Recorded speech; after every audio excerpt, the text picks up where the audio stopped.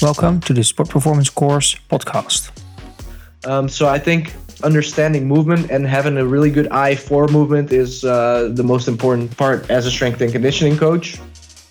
In this episode, we're going to discuss the importance of a skill analysis in the work of a strength and conditioning specialist with our guest, Bart Hanegraaff. Bart is a former Dutch baseball player and the Fontys School of Sport Studies alumni. Currently, he works as a hitting coach and strength and conditioning coach for the Dutch national teams of baseball and softball, as well as for the Baseball Academy in the Netherlands. Bart is also a consultant for the Pittsburgh Pirates. Hey Bart, welcome. Thanks for doing the interview. After a short introduction, can you just briefly tell me who you are and what you are doing within baseball? Yeah, well, first of all, thanks for having me on the podcast. Always a pleasure. After the introduction, my name is Bart Hanegraaff. I'm 32 years old. I work as a athletic performance trainer for the Dutch Baseball and Softball Federation. And next to that, I'm also a consultant for a major league organization of the Pittsburgh Pirates. At a young age, I think I was 9, I started playing baseball for a very small club in the southern part of Holland. From there, got really enthusiastic about the game. I had a little talent, so I moved from the little club to a bigger club in Eindhoven, PSV. And from there, I played at the second highest and highest level in the Netherlands. Also made a little trip for 1 year to play in the United States for a college. And during my time playing baseball, I was also introduced to coaching baseball. I started coaching the youth teams at PSV as I was attending the SEALS, which was the physical education college, also in Eindhoven. And after that, I decided to apply for the Fontys University to further my education in sports. During that time, I worked as a baseball coach and trainer for a baseball academy in Eindhoven. And then from there, I moved up to coaching the national team under 18.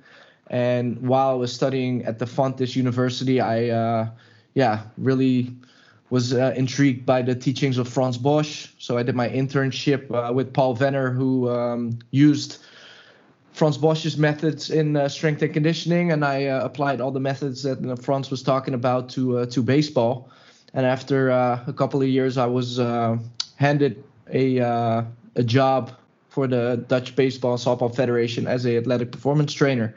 So now I'm working with the baseball and softball Olympic teams, and I also work at the Baseball Academy in Amsterdam, which is a full-time program for the talents 15 to 18 years old. All right, that's quite an impressive career already. Were you playing baseball yourself during your time at university as well? Or did you came up with the idea to become kind of a trainer or coach within baseball back then?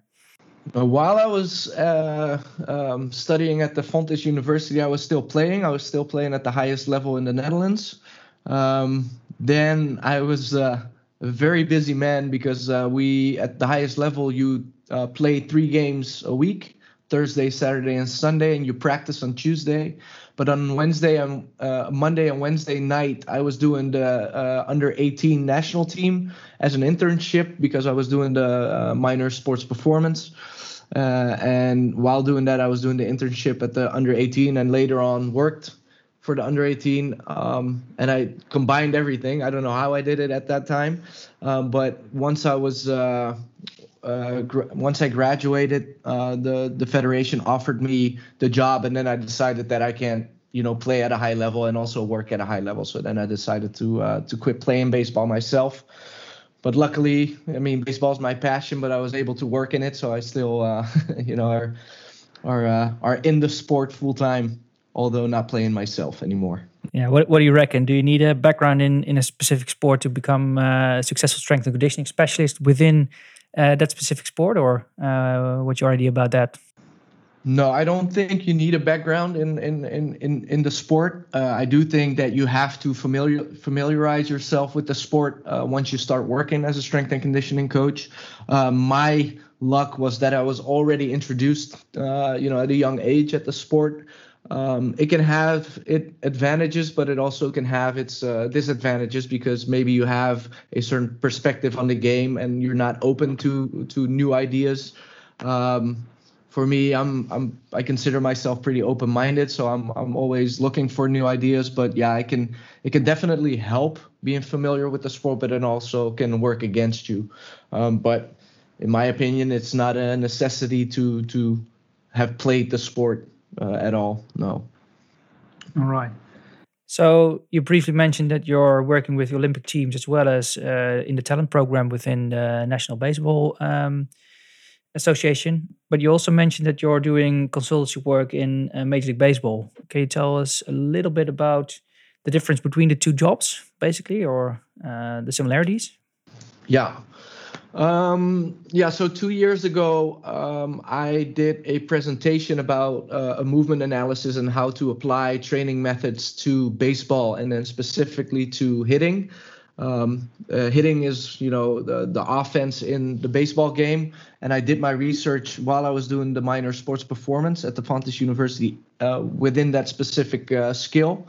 And then the Pittsburgh Pirates offered me a job as a hitting consultant and basically gave me the responsibility to educate the coaches on motor learning, skill acquisition, and integrating strength and conditioning with the sport-specific skill. So what I do for the Pittsburgh Pirates, I go there and I analyze their training methods. I talk to the coaches. I sit down with them and look at players to make movement analysis together. And then we come up with training methods to see how we can enhance a certain skill for a player.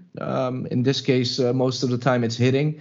And then what I try to do is I try to combine the strength and conditioning coaches with the hitting coaches and then make an all-round plan to help the hitter reach its goals, basically. So the difference working with the Pittsburgh Pirates is I'm mostly behind the scenes. Every now and then I'm a little hands-on with a certain player. With the Dutch national teams, I'm really hands-on. So it's my responsibility to really work with the players and to write the plans myself. With the Pirates, it's more about educating and giving information. Now, one thing you just briefly mentioned is that you find it really important to familiarize yourself with a sport. So meaning that you can, although you don't have a background in a certain sport, you can join the sport and work in the sport as a strength and conditioning specialist. Does doing a skill analysis, because that's where you're mainly talking about, is the skill analysis, in your opinion, a part of that familiarization? That's a good question. Yes, I think so. I think as a strength and conditioning coach, it's really important to understand movement and how movement is organized. And if you understand movement or the human body, then it doesn't per se. It's not as important in which sport because eventually it all comes down to human movement. And if you understand that, then you can shine your light on different sports. Although working with different athletes, I think it's really important to, not only to create a bond, but also have knowledge of the rules of the game or the tasks or, how long the game runs. That all buys into how you write the plans for development. So I think as a strength and conditioning coach, it's more important to understand human movement and then familiarize with the sport than to be familiarized with the sport on its own. All right, makes sense. So you basically what you're saying is that it's part of getting to understand the sport a little bit more and using the skill analysis. And correct me if I'm wrong. You use the skill analysis in order to write the plans and also make training sessions or select training exercises. Yeah, for me as a strength and conditioning coach and also sports-specific trainer and coach, the foundation is a movement analysis. If we want to enhance the skill of a player, then for us it starts with the movement analysis. First, we have to know what type of player we have, what its movement deficiencies are, because that relates to higher performance, that relates to preventing injuries, or if a player gets injured, a movement analysis can tell you where the deficiencies are, what leads to an injury, yes or no. So for us, within our program, and I think as a strength and conditioning coach all around, the foundation should be the movement analysis. Yes. Makes sense. Then, if it's a big part of the job, can you explain how you're able to do that skill analysis? So, from a practical standpoint, how do you perform that skill analysis? Is it by using, for instance, a video, or are you just look at a player and decide where his deficiencies are, for instance, or where he can improve, or how does that work for you? Yeah. Good question. So we use a framework. So as a step-by-step analysis, what we do is we do use video. So if we really want to make an in-depth movement analysis, we use video from different angles. But it first start with understanding how to analyze the specific skill. So as an example, for me, it's easy to take hitting in baseball. I do have to have the knowledge of the importance of what is happening within the skill. So when I do a movement analysis, I have to have a good idea of what a good swing in hitting is. From there on, I make the video and then I watch the player take a swing. So a swing is a one hit, let's say in baseball. And then I will use my knowledge of anatomy, my knowledge of motor control, and my knowledge of the specific skill to paint the picture of what the athlete is doing right, what is he doing wrong, and then I write everything down. Sometimes I compare it to, that's at least what I did in the beginning, I compare the technique or the analysis to really good players, and then we can see the difference of what we want within the specific skill to what the athlete is doing at the moment. And if we finally came up with a good movement analysis, from there we start writing the plan on how to enhance the skill. Yeah, but one of the major things I reckon is that you clearly understand what is needed to execute the skill very well. Are you using like one specific technique, for instance, as the golden standard? So every player should be executing the skill in that particular way, and are you analyzing that, for instance? Yeah, very good question. To be really blunt with the answer, no. So as I'm looking at the movement, I make a distinction between what type of skill we're dealing with. So you have an open skill and you have a closed skill. An open skill meaning that the environment is constantly changing. A closed skill meaning that the environment doesn't have any influence on the athlete in how it moves. Within hitting, I'll take that as an example to keep it simple. Hitting is a open skill because the environment changes. The pitcher throws the ball, but the ball is never at an exact location. So the technique needs to be different anytime to adapt to that environment. So we can't really make bold statements on what is a good technique or what is a bad technique because the environment is constantly changing. So then you have to dive in a little bit deeper and look at movement principles. And as I said before, it's really important as a strength and conditioning coach to know what good movement is.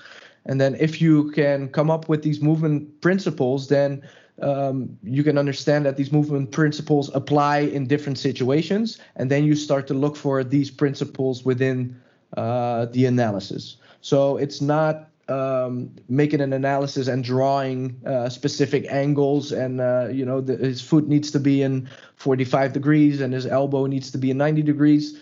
This can vary depending on the individual because everybody is built different. Everybody is, has his own internal dynamics. And then also the environment is constantly different. So it might be good that he has his foot in this position within this pitch, but if there's another pitch, maybe he needs to make an adaptation, and then all of a sudden these rules don't apply anymore. So as I'm making a movement analysis, and I bet we'll go into this a little bit deeper, but I look at general movement principles. Like, is the movement safe? Is it fluent? And from there on, I start to paint a picture. Makes a lot of sense. So you mentioned that you're looking for the general principles in skill execution. Let's call it that way. How do you know what those general principles are? And can you maybe let's stay in baseball and looking at pitching. Can you give an example of such a general principle in hitting, for instance? Because I think you just mentioned that it's very important to analyze an athlete and to see how well he developed those general principles, isn't it? Yeah, that's correct. Let's take a really specific example in hitting. It's a pretty violent and explosive movement. We try to hit the ball as hard as we can. The harder we hit the ball into the field, the harder it is for the defense to catch the ball. So the hitters in baseball are really explosive and turning violently. So we're creating a lot of energy, and that energy is running through our body. And while we're making the swing, we can generate energy, but we also have to get rid of energy. Now, how to get rid of this energy is really important, because if we don't get rid of the energy in our body in an efficient way, we might get injured. So one of the movement principles that we apply in hitting is that if we want to get rid of energy in our body, we have to distribute that energy throughout as many joints as possible. So in a swing, I am rotating. And if I'm hitting a baseball, after I hit the baseball, I want to get rid of, all the forces, all the energy in my body. I have to dissipate that energy away from risky spots. So when I make a movement analysis, I'm looking at the hitter and I'm looking at, okay, is he getting rid of this energy without any jerk, without any sudden stops in the movement? And is he using his full body to decelerate the swing? If so, then yes, good. That's perfect and it's safe. If not, then I'm looking, okay, where in his body or what in his body can he use more efficient to get rid of energy in the system? So this is a global or a broad example of how I would look at hitting. And then we can go into detail, when somebody is hitting, I want his back arm to pronate and endo-rotate, and then from his longitudinal axis, I want him to fully rotate through his movement. And then I'll use my knowledge of anatomy to see, okay, is he using his body in an efficient way to decelerate the swing? Yeah, because you're talking about the risky spots or the areas where there's a lot of force or a lot of pressure on the joints, for instance. You're talking about other anatomical knowledge, but you're also talking about dissipating energy. So that's more what I think is related to biomechanics. What kind of knowledge do you actually need in order to do a decent or a very detailed skill analysis? Because you're mentioning quite a lot of areas that you are aware of. What do you reckon is vital to understand or to know? What kind of areas? Is it anatomy, biomechanics, or?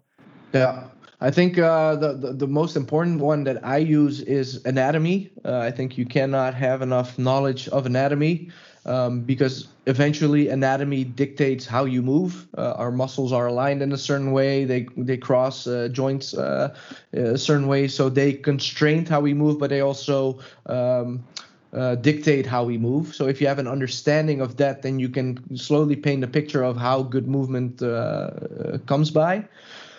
The second one is motor control. I think if you understand how the body organizes itself or controls itself, then you can use that to add on to the knowledge of anatomy that you have, because we know, for instance, that a slow movement is controlled different than a fast movement.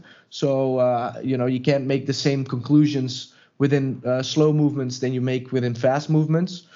And then biomechanics, kinematics, everything that is involved within movement it can add on to painting the picture in a better way. So I think If I have to make a list of importance, I would say anatomy is number one, motor control two, or combined with anatomy, and from there on, biomechanics, kinematics. Those are definitely some areas that can help making a good movement analysis. Makes sense. I think in terms of motor control and how the body is actually organizing itself for the optimal skill execution or the optimal way to perform a movement. What are key concepts? Because I tend to hear that, because you're talking about general concepts where you're looking for, I tend to hear that you're looking for like coordination patterns in a skill analysis primarily then.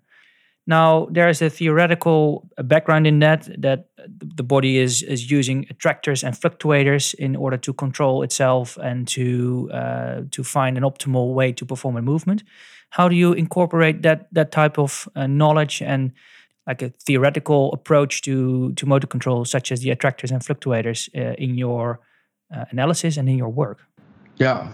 So diving into that subject a little bit is that earlier in motor control research, a lot of the ideas of how movements are controlled came from a information processing perspective. So thinking, using the analogy of a computer or a brain centralized approach where the brain was calculating all the movements and would send down a signal, and then the muscles would obey.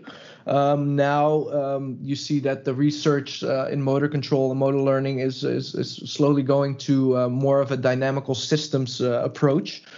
The dynamical systems approach sees the body as a complex system containing out of all these subsystems that have their influence on each other. And the theoretical background comes from thermodynamics, I think, and it looks at systems that are complex and chaotic, but are alluding to states, preferable states. And these preferable states that a system tends to go to are called attractors. So how do you translate that to movement? If I make a movement, my body tends to go to a preferred movement pattern. If the body goes to a preferred movement pattern, we call that an attractor, so a state that is very stable. And this is organized by the way that our body is built. So anatomy dictates certain movement patterns, but also motor control, but also the environment. So you see that there's a lot of influence that dictate how a motor or a movement pattern or a motor pattern is controlled. Can you maybe give a very clear example of an attractor in a certain movement, maybe related to baseball? Yeah. So to look at it really simple is basically saying an attractor is a stable movement pattern within a movement. And then you just mentioned the fluctuator. A fluctuator would be, to state very simply, a movement pattern that is changing to adapt to the environment. So if I look at movement, and let's say for a really simple example is throwing. If I throw a ball as hard as I can, then the joint that is most at risk is the shoulder joint, because there's a lot of forces going through the shoulder, and the shoulder is a very complex joint because it can move in multiple directions. And the body doesn't really care about throwing the ball as hard. I think that's the mind working, but it does really care about not getting injured. So the body will do everything in its power to stabilize the shoulder joint so that you won't get injured or you don't tear any structures in your shoulder. So every time you throw an implement, a baseball or a rock or something really hard, your shoulder will shoot into a 90-degree abduction. Because from an anatomical standpoint, that is one of the most safest positions your shoulder can be in. And this is organized by the body in a decentral way because we have musculature surrounding the shoulder joint. And when I'm throwing very hard, all these muscles surrounding the shoulder to protect the shoulder are going to contract. And we call this co-contractions. And because it's happening very violently, all these muscles create a force landscape within the shoulder that always is going to balance the shoulder in a 90-degree abduction. So to say for throwing, if I look at a movement pattern, then because I'm throwing the ball very hard, my shoulder is always going to that 90-degree abduction. That 90-degree abduction for me would be an attractor state. How it gets there is, you can bend your upper body, you can put your feet in a different position. It doesn't matter, but that 90-degree abduction is most of the time always organized decentrally and self-organized by the body. So we look at that as an attractor state. Yeah. I think that's a very clear example of that attractor. I think you also explained a little bit how that attractor, where it originates from. So in most of the times, at least that's what you mentioned for the shoulder joint. In this particular example, one of the main reasons that an attractor state might become very stable is to protect itself from damaging. Do you think that it's usually the case in attractor states, or is it also something that might originate from something else? Yeah, so Franz wrote this in his book. There are some key points that will lead you to attractors in movement.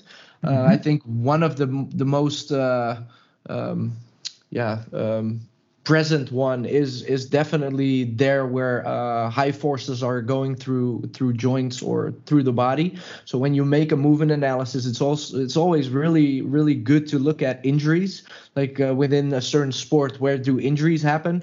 Because if there's a lot of injuries within a certain movement pattern, then that tells me that movement pattern should be organized in a very, very specific way. Otherwise, injuries might happen. So for me, there where the forces are high, there's probably an attractor state. But there's also there are a couple of other key principles how to look for attractors. One of the key principles is also there where there's time pressure. So when a movement needs to be organized in a very fast time window, it also have to be spot on. So that's where an attractor state needs to be. At the end point of a movement, this comes from the theory of endpoint learning. The body always wants to organize itself towards an endpoint, because if the goal is not clear, then it's hard for the body to really organize itself towards that. So if you look at a movement pattern, the endpoint is probably something that needs to be highly specific as well. Another one where I look at is where the direction of forces change all of a sudden. So within hitting, you turn your body, and at a certain point, you go from left to right rotation. So when you have extension of the bat, all of a sudden your body switches the other way. And we know that before contact of the ball, forces are high, and then right after contact of the ball, because the body is now turning the other way. Also, there might be an attractor state. So then you have all these search points that if you look at movement and you apply these search points to look for attractors, then you might find these points within a movement pattern that need to be controlled in a very, very good way for the body to have efficient movement. And does that apply for the fluctuators as well, or do you have some rules to find those or to understand those fluctuators in movement? And maybe you can try to provide an example as well, because they're very closely related but very distinct. Right. Yeah, they're closely related. They go hand in hand. You can't have attractors without fluctuations, because, as said earlier, the attractors are those patterns within a movement that needs to be highly stable and that withstand variability and chaos. So they will always be the same no matter what you throw against them. And fluctuators are basically the solutions for a changing environment. So if I look at hitting, there are different variables that a pitcher can offer a hitter. So a pitcher throws a ball, but it's never the same pitch, because it can vary in speed. I can throw a very fast pitch, or I can throw a slow pitch. So that is something that I have to adapt to. I can also throw a pitch inside and outside, meaning close to the hitter or away from the hitter to make it hard for the hitter. And then I can throw a pitch high and down. So these three variables are the challenge for a hitter to adapt to. So if I want to adapt to fast and slow, what I do is I buy myself a little bit more time to hit the pitch, and I do that by flexing the knee a little bit more. With the inside and outside pitch, if the pitch is inside, the hitter has to turn its body more to be able to hit the ball correct. If it's outside, it's a little bit more away from the hitter. The body has to turn less. So hip rotation for hitting is a very important fluctuator. There's not a certain specific angle for the hips to be in, but the hips rotate depending on the location of the pitch.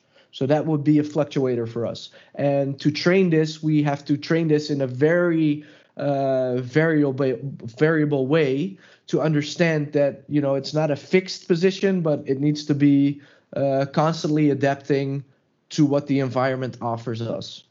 And then you have high and low.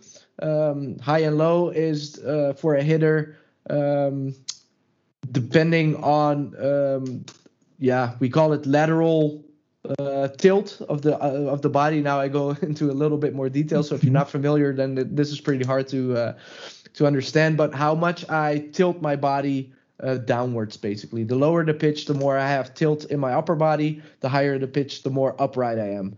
And again, the environment dictates how much I should tilt my body, depending on what pitch the pitcher is throwing. Yeah, there are some pretty detailed and very specific examples. So I think that's what you said. If you're familiar with the terms, then you probably are able to follow. What I hear in your explanation is the combination of understanding the sport, basically. So understanding what the sport is really about the different types of balls you can encounter in hitting. And also a lot of knowledge about how the human body actually works, how the anatomy is influencing the way we move, as well as how we organize and control our movements. You also briefly mentioned something already about training. So I'd like to go into that a little bit more. Because if I can understand you clearly, then of course in skill analysis you're looking to identify the attractors, and you are looking to understand what the fluctuators are. Can you briefly go into how you approach your training? So once you have this understanding, once you have the knowledge, and once you know where a subject or an athlete is needs to improve, how do you approach the next step, the training? Yeah. So we've made the movement analysis, and then we highlighted the movement deficiencies of a player, and we start to write a plan. The way we do it within the federation is we integrate all areas that are involved within training. So we have sport-specific skill training, meaning we're going to train hitting, we're going to train throwing, we're going to train running. But we also incorporate strength and conditioning training. And whatever we do within strength and conditioning training should lead to better performance on the field. So I just, to paint a clearer picture, I just talked about rotation of the hips.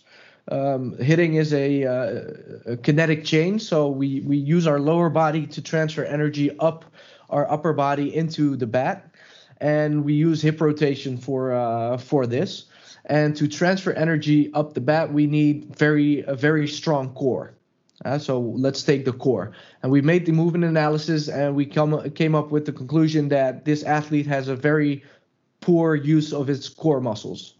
How we would do this, we would come down together with the sport-specific trainer and the strength and conditioning coach, and we would sit down and say, okay, we need to make a plan for the core.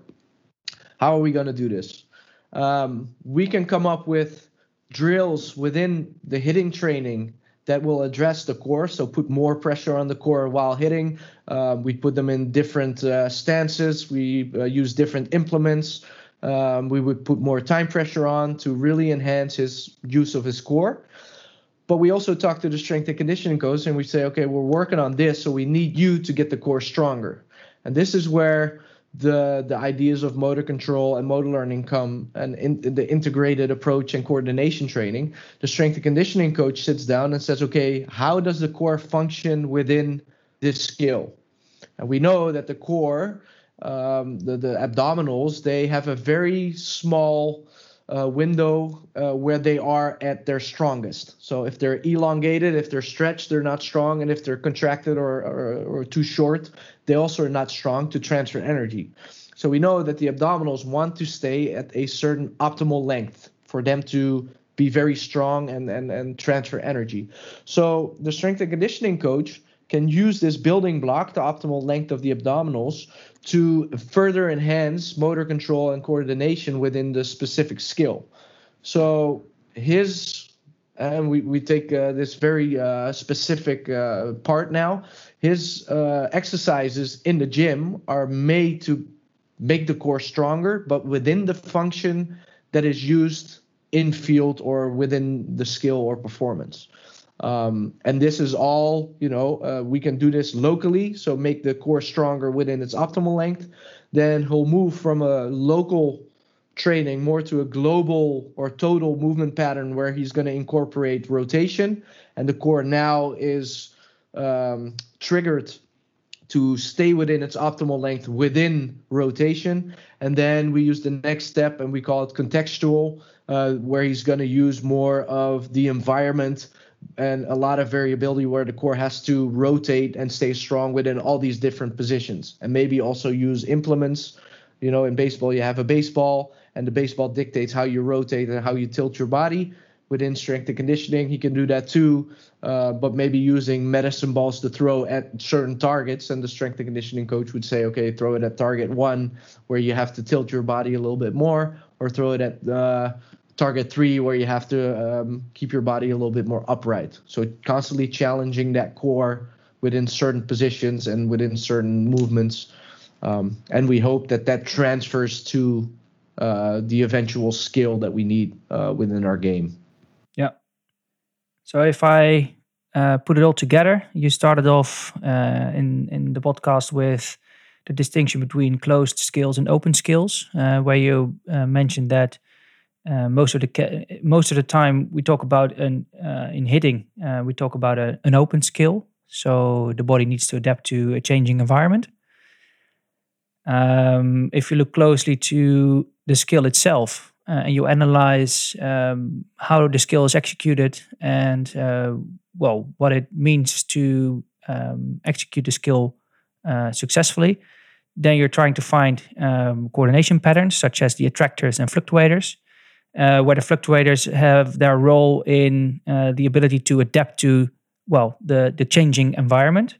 You just briefly mentioned that you're doing some exercises to improve, in this particular example, the abdominals, and you also talk about the environment. So that is something I throughout the interview we have, is that the environment plays an important role as well in order to control the movements. What is your approach to incorporate the environment with your training exercises, not necessarily for skill training, but also for strength and conditioning exercises? Can you briefly go into that? Because I think incorporating the changing environment and make an open skill or improve an open skill, I think it's very important. Yes. Yeah, so you have going back to the open skill and closed skill, that's basically on a spectrum. So you can have a very closed skill where the environment will always be the same. So as an example, let's take the 100-meter sprint. The 100 meters is going to be the 100 meters, and the runner is going to stay in its lane. So the environment is not changing much. Maybe for the weather to be sunny or raining, but the environment in which the athlete moves is constantly the same. And on the other end of the spectrum, you might have rugby, which is a very chaotic sport. You have the ball and there's all these defenders and you have to run through, and the environment is constantly changing. Within hitting, yeah, it's an open skill because the environment does change, but it's not as open as rugby. So you could make the distinction of what kind of skill do I have here. And then as a strength and conditioning coach, it's really important to also understand that environment, like how open is it, and how can I train these movement patterns, maybe also within a changing environment, because that is what's needed. As a coach, I always look at perception action coupling. We never want to train that loose from each other. So if you have the action, the movement always needs to happen within a certain environment, because the environment, and definitely in an open skill, dictates how you move. If you uncouple that, then it's more learning a trick that you can do. But as soon as the environment gives you a different influence, then that movement pattern still needs to survive. And if you've never been trained within that environment, how do you know if you can come up with the right movement patterns or movement solutions? So so someone who's very good in doing soccer tricks just on the pitch next door, he will probably not be the best football player in the world when you talk about soccer and at a competition. Yes, exactly. And this is also where you can put your question marks within a lot of training. Training design.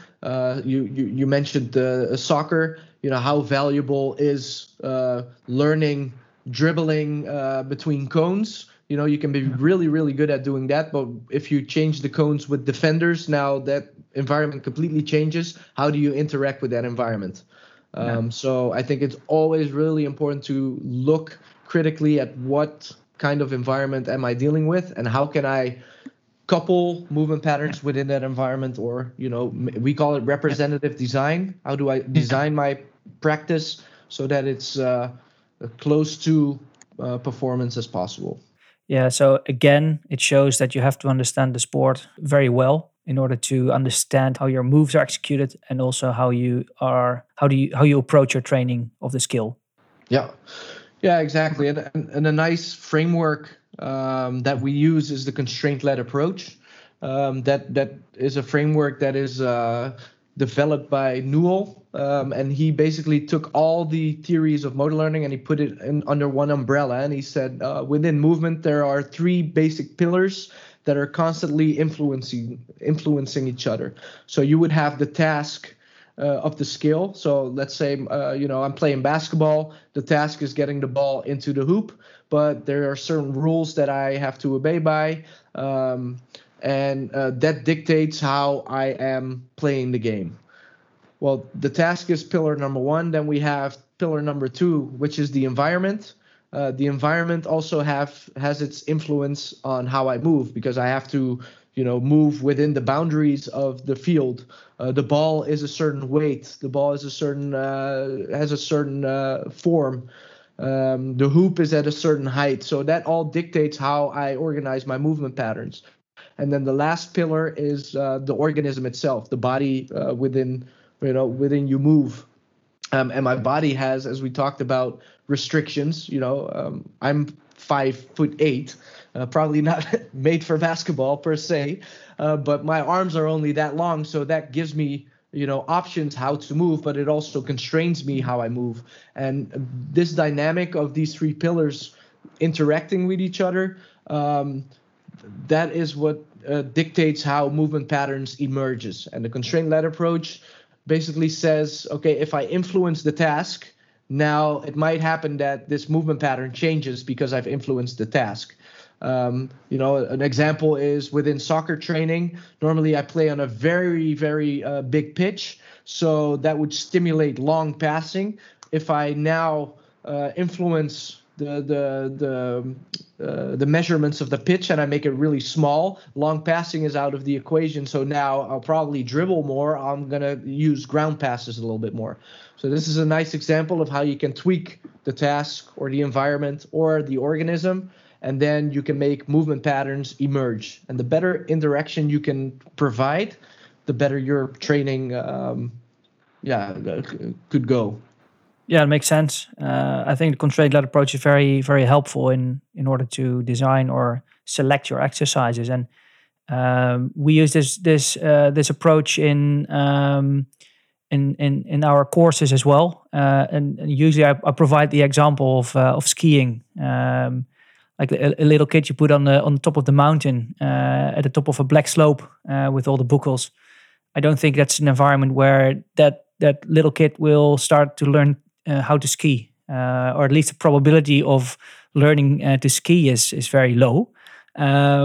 So I think that the interaction between the task, the skiing, and the environment, the black slope, and the little kid, so the organism in this approach, clearly shows that you should try to find a different environment and to provide the kid with a different task at first in order to let the little kid learn how to ski. So I think it's very, very useful as I said, in order to select exercises or to design new exercises or make variations of existing exercises. All right. Very, very interesting and very, very nice examples already, Bart. And well, you clearly demonstrated that your work as a hitting coach or as a strength and conditioning coach or as a consultant is very broad. Like you're looking into various parts of the sport and also think about the movements, I think, in a very holistic way. You try to incorporate a lot of background knowledge in order to understand what's happening, and I think you clearly demonstrated it already. Just to briefly go into your work at baseball, for instance, can you briefly describe what your typical workday looks like if you go to a strength and conditioning or a training day at baseball? Yeah. So let's start with a blank sheet. We start the year off fresh. We have no idea what the players are looking like. So our first priority would be to make a good movement analysis, and we normally, the first week we do a test street. So we videotape all the players at different skills. So in baseball, throwing is very important. Hitting a baseball is very important. And then we would have sprinting, very important. So we would videotape these skills within all players. And then we would also have, your physical testing. So vertical jumps, rotational power, that basically gives us a baseline of what we're dealing with. We get all the information together, and that's where the movement analysis starts. So we use the video to make a movement analysis, and we do that together with the specific coaches and the strength and conditioning coaches. My fortune is that I can do both. So if I make a movement analysis, I also paint the picture of what type of strength and conditioning exercises am I going to use for this typical player. But we have multiple strength and conditioning coaches. One of them is Paul Venner, who's also very familiar within the Fontys University, and we sit together and then we make the plan. We make a plan, as I just said, sport specific wise. Okay, the next 6 weeks we're going to use these drills, this training design to enhance these movement patterns. And within strength and conditioning, we also use these exercises and this program to better enhance the building blocks to make sure that sport specific gets better as well. And then as a typical day, we start. If I take the example of the academy, the talents, we start 7:15. We come together in the morning. We have a strength and conditioning session. So usually that. At max that takes an hour and a half, but we try to keep it short. We rather have a short and intensive quality workout. And from there, once we have their session, our talents go to school. Then we get together in the office. We would reflect on the training, and then talk with the staff about the training session in the afternoon, because we do 2 training sessions per day. And then depending on what the training design is. We get ready for the training, and of course we also monitor the players. We talk about players individual, like what needs to happen, where do we need to tweak the program, and from there we discuss the day. And we also do different. So when we're dealing with talents, our objective is to have the talents sign a professional contract in the United States. So we also spend a lot of time on the culture. What does it take to become an elite athlete? So it's not only working out, but it's also your rest, your recovery, your nutrition. So sometimes we would have a meeting with the nutritionist, and we say, okay, we have these athletes, how are they eating? Somebody might be overweight or somebody might be too skinny. So how do we plan accordingly? We would have culture sessions where we would tell our players how to set goals. What do you want to accomplish? We would have individual meetings with the players where we have personal development plans, and we talk to the players about that. So yeah, it's pretty intensive, but it's really fun because everything is aligned to make an athlete or a team better. There's a big difference between the talents because we train them more individual. We try to get them to college or professional baseball. With the Olympic teams, you're also dealing with team dynamics. You're really training towards a certain tournament, towards a certain goal, where you would more, focus more on group cohesion, on strategy. So it's a little different. Working with talents that you need to bring to the next level, or players that are already at the highest level and now they're only focusing on performing. You have to take that into consideration if you're a strength and conditioning coach as well. As a starting strength or a starting player, as a strength and conditioning coach, maybe you focus more on execution of movement. How do I enhance this? And as a athlete that is performing at a high level now, you're really dealing with periodization. How do I prime them at the right time, at the right moment? So yeah, the focus shifts a little bit depending on the athletes that you're dealing with. Yeah, you clearly outlined that you work in a let's put it this way, in a multidisciplinary team. So you have a nutritionist, you have your psychologist, you have your strength and conditioning specialist, you have your coach, you have all kinds of specialists, and you really work together as a group in order to develop, of course, in the academy, to develop your athletes. So to go into that a little bit more specific, when you see a strength and conditioning specialist or someone who's willing to become a very good strength and conditioning specialist, what would you say is the most important skill to acquire or to develop as a strength and conditioning specialist? Oh, that's a very good question. I think is a very good skill to have is develop an eye for movement. Watch movements, learn movements. How do they emerge within a certain sport? What are the greats doing? Can I dissect really good athletes from poor athletes and watch movements as much as possible? Because eventually, as a strength and conditioning coach, your only job is to make athletes move better. Of course, getting them stronger is a important part, but that's not more important than making them move better. Eventually what you need is the athletes to perform on the field, and your only job as a strength and conditioning coach is making sure that your athletes are moving their best on the field. So I think understanding movement and having a really good eye for movement is the most important part as a strength and conditioning coach. And then, of course, acquiring knowledge for the sport, of the human body, of learning processes. How does the human body learns? So motor learning theories. I think that is, very good to have in your backpack. But as a skill, I would say, a good eye for good movement. Last question, Bart, to round it all up. What is for you? What is your most What is your biggest challenge in your work? What do you experience as the biggest challenge? Yeah.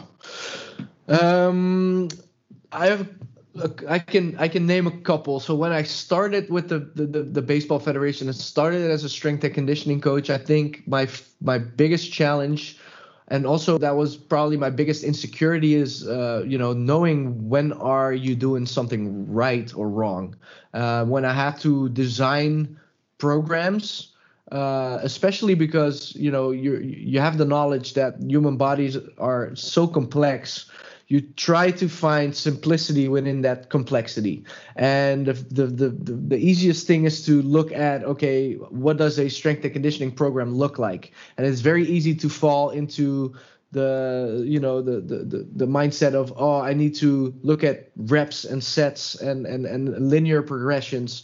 Well, I knew that wasn't the right path for me to take. So my biggest challenge was to really hold on to my knowledge of, I have to look at it from a movement lens, a movement perspective. So how can I make movements better, other than, okay, what's out there in the literature of strength and conditioning, looking at rep sets, maximum repetition, those kind of things. So that was a big challenge for me, to find a way, like, how do I design my programs? And that's what I'm saying. Like, if you have a good eye for movement, then you can come up with exercises, and don't be afraid to come up with an exercise that might be out, but at least it's safe, and you can come up with good arguments on why you're using that,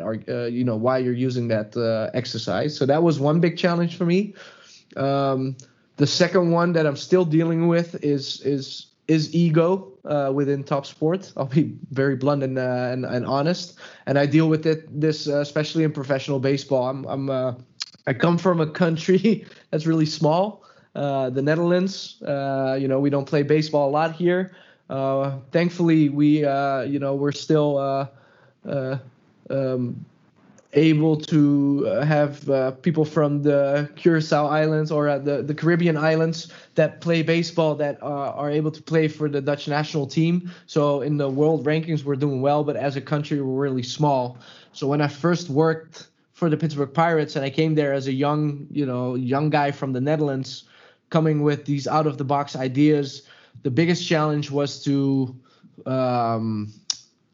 convince, or to show the people that you're knowledgeable, and that you're not just coming up with a weird exercise, but you really show them that you know what you're talking about. And I think that was, you're dealing with people that have been in professional baseball for over 30 years, that maybe were really good players in their prime time, that been through all levels of the sport, and then here comes this young guy from the Netherlands telling hey, maybe the way that we're training is not optimal yet, we could do it in a better way. That was a big challenge for me, and to not be intimidated by the big names, and I found that very hard in the beginning, but I think it's going well, and I'm building relationships with all these people, so it's going better. But it stays a big challenge. How do you make yourself known? How do you get the information across? I think it's a challenge in not only elite sports, but I think in most professions, you might experience this issue, maybe at different levels, but takes time to overcome, I think. And as you said, building relationships, get to understand and to know each other a bit better. Well, Bart, thank you. Those last two points, I think, are very wise lessons for listeners. And I would really like to thank you for having the time to do the interview. I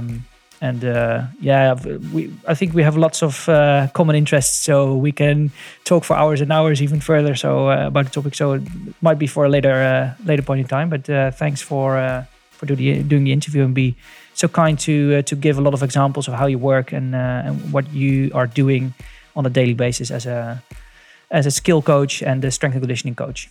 Yeah, thank you again, Wilco. Always fun to have this conversation. I know we talked in the past a lot. You learned me a lot when I was a student at the Fontes University, so always happy to give back. And yeah, hopefully, it clears up a couple of points. I know I went into detail within baseball a little bit, so it might be a little hard to follow every now and then. But if there are any questions, then please reach out. I'm always happy to reply or to help out when necessary. Yeah. Thank you for listening to the Sports Performance Course podcast. If you are interested in strength and conditioning, please consider to subscribe to the podcast. We have other interesting episodes to come in the near future.